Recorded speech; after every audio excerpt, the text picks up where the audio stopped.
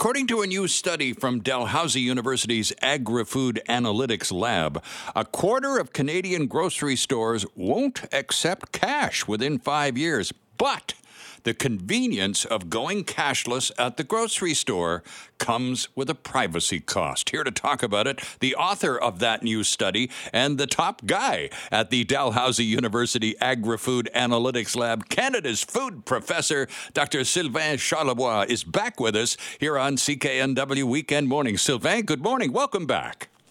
Well, thank you. It's good to have you with us. It's been a while. I want to talk about milk dumping and supply management in a minute, but the most recent article you've written that came to our attention is this whole business of cashless grocery shopping, and certainly the pandemic expedited the whole process of cash-free shopping, period, hasn't it? Yeah, it has, actually. It was part of our report, which we released this week. It's one of those things that most people see, they experience, but we don't talk about it all that much. Our economy is becoming more digitized, and we're using less cash. And so it's convenient for most of us, including me. I actually enjoy using plastics. But a lot of people still use cash, and there are a lot of Canadians that are still unbanked or underbanked. So whether many Canadians don't have a bank account or will use a bank account very rarely, which means that they're still paying cash. About 6% of Canadians actually still use cash to pay for food, and more grocers are just encouraging people to use self-checkouts, and many of them actually just don't accept cash. And of course, those plastic providers that you're so fond of using are really they're just going all out on all fronts, Sylvain, to encourage you to continue using it. They've got their loyalty points, their store discounts, their brownie points that you can collect, air miles. They got all sorts of programs going on. The idea is that they want you to use plastic to make your purchases at the grocery store and elsewhere. So the encouragement factor is very high, isn't it? Oh, it is, absolutely. And so from a retailer perspective, handling money is becoming costly. Yeah. You're prone to human error. There's store theft these days. I mean, there's lots of risk related to handling cash overall. So that's one thing that more and more retailers are trying to figure out. And a lot of Canadians actually think that retailers are obligated to accept cash. That's not necessarily true. Oh, really? There is no law. Yeah, there is no law in Canada forcing a retailer to accept cash. It's legal tender. Right.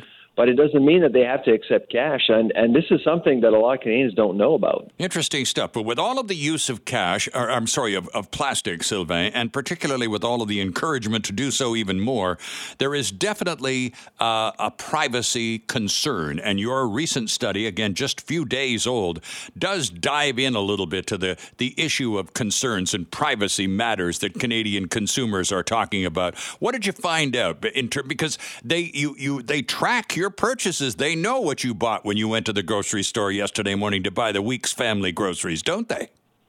Oh, absolutely. And so 53% of Canadians are concerned about privacy issues, and I think they're right. I mean, a few months ago, a couple of companies, Maple Leaf Foods and Sobeys, were attacked, were cyber attacked, and there was no mention of how databases may have been compromised, databases which would include or have information about customers. When you actually give a piece of plastic to a grocer, you're giving a part of yourself, Yep. Really. I mean, you're giving information and you're expecting something back.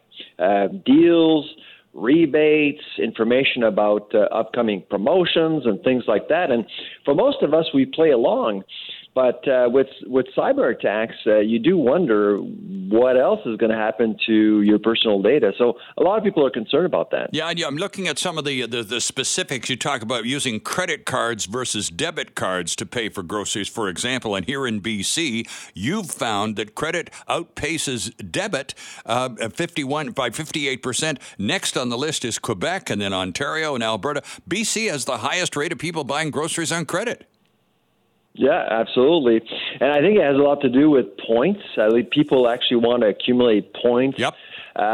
On their own. I mean, despite the fact that grocers actually have a loyalty program, so it's a double whammy for them basically. So they want to accumulate points on the one side, but they also want to accumulate points through the grocers loyalty program. It's a smart move as long as you have the money to pay for your bill at the end of the month. Sure. And that's not the case for a lot of people these days. So just diving into the privacy thing one more time, when you find a person in your survey who says, yes, I am very much concerned about my privacy issues, who does that person say is responsible for your safety online? The retail merchant to whom you've given your information simply by shopping at their store, or is the onus actually on you, the consumer?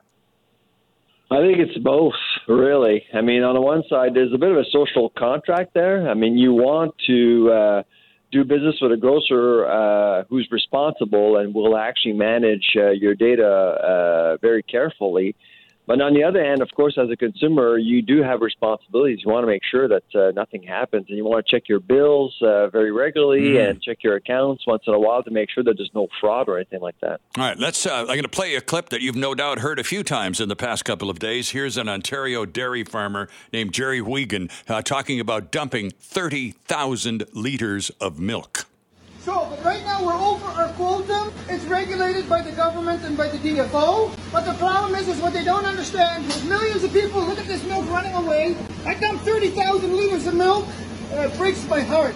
So there you go, Sylvain. You and I have talked about supply management on this program in the past. Here's another example, just a matter of days old. That milk, 30,000 liters, could matter to a food bank or some other processing point, don't you think? Oh, absolutely. It's really dairy's dirty secret. Milk dumping happens all the time.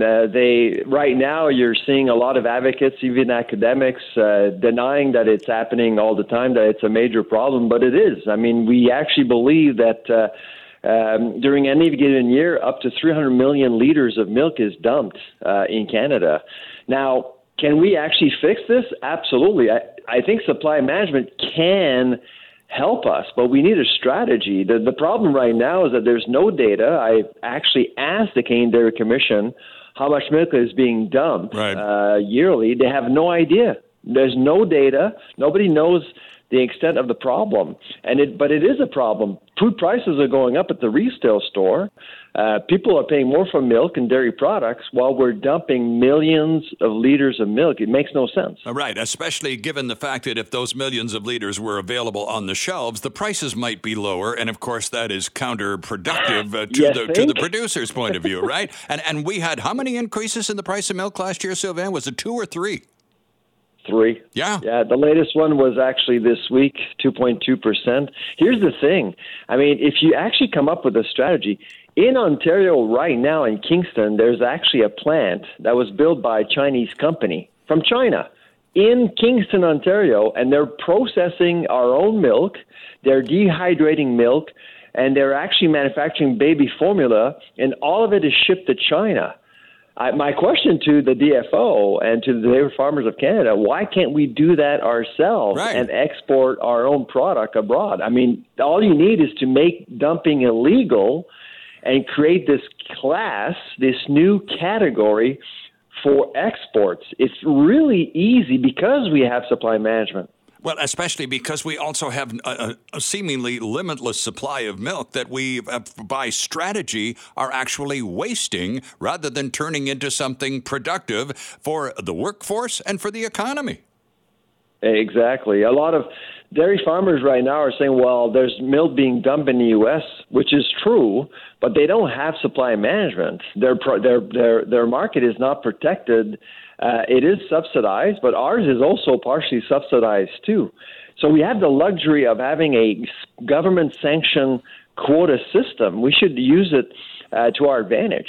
Well, it's been quite an eye-opener. A lot of Canadians, of course, keenly aware of supply management and the fact that all political parties seem to be on side, which is a little depressing. But nonetheless, it's been exactly. It's been proven. I mean, it doesn't matter what political flag is flying on the Peace Tower. Liberals and Conservatives support this whole thing. And interestingly, they ditched the wheat board. The Tories ditched the wheat board, but when they had a chance at the dairy side of the cartel industry, they took a pass. That was odd. Well, the wheat board, I thought the monopsony at the wheat board was an easy fix. There was no quota. That's the problem with supply management is that there's baggage, and I don't think you can get rid of the quota system, to be honest. Like with eggs and poultry, to upsell supply management, it's actually working for us. Sure. If you look at how the industry is managing the avian flu, especially where you guys are in BC, we're doing a fantastic job, probably because of supply management. But in dairy, there's lots of problems, and we need to fix it. Indeed. Dr. Charlebois, merci beaucoup. Great to have you back on the show, Sylvain. Let's do it again soon. All right, take care. Bye-bye.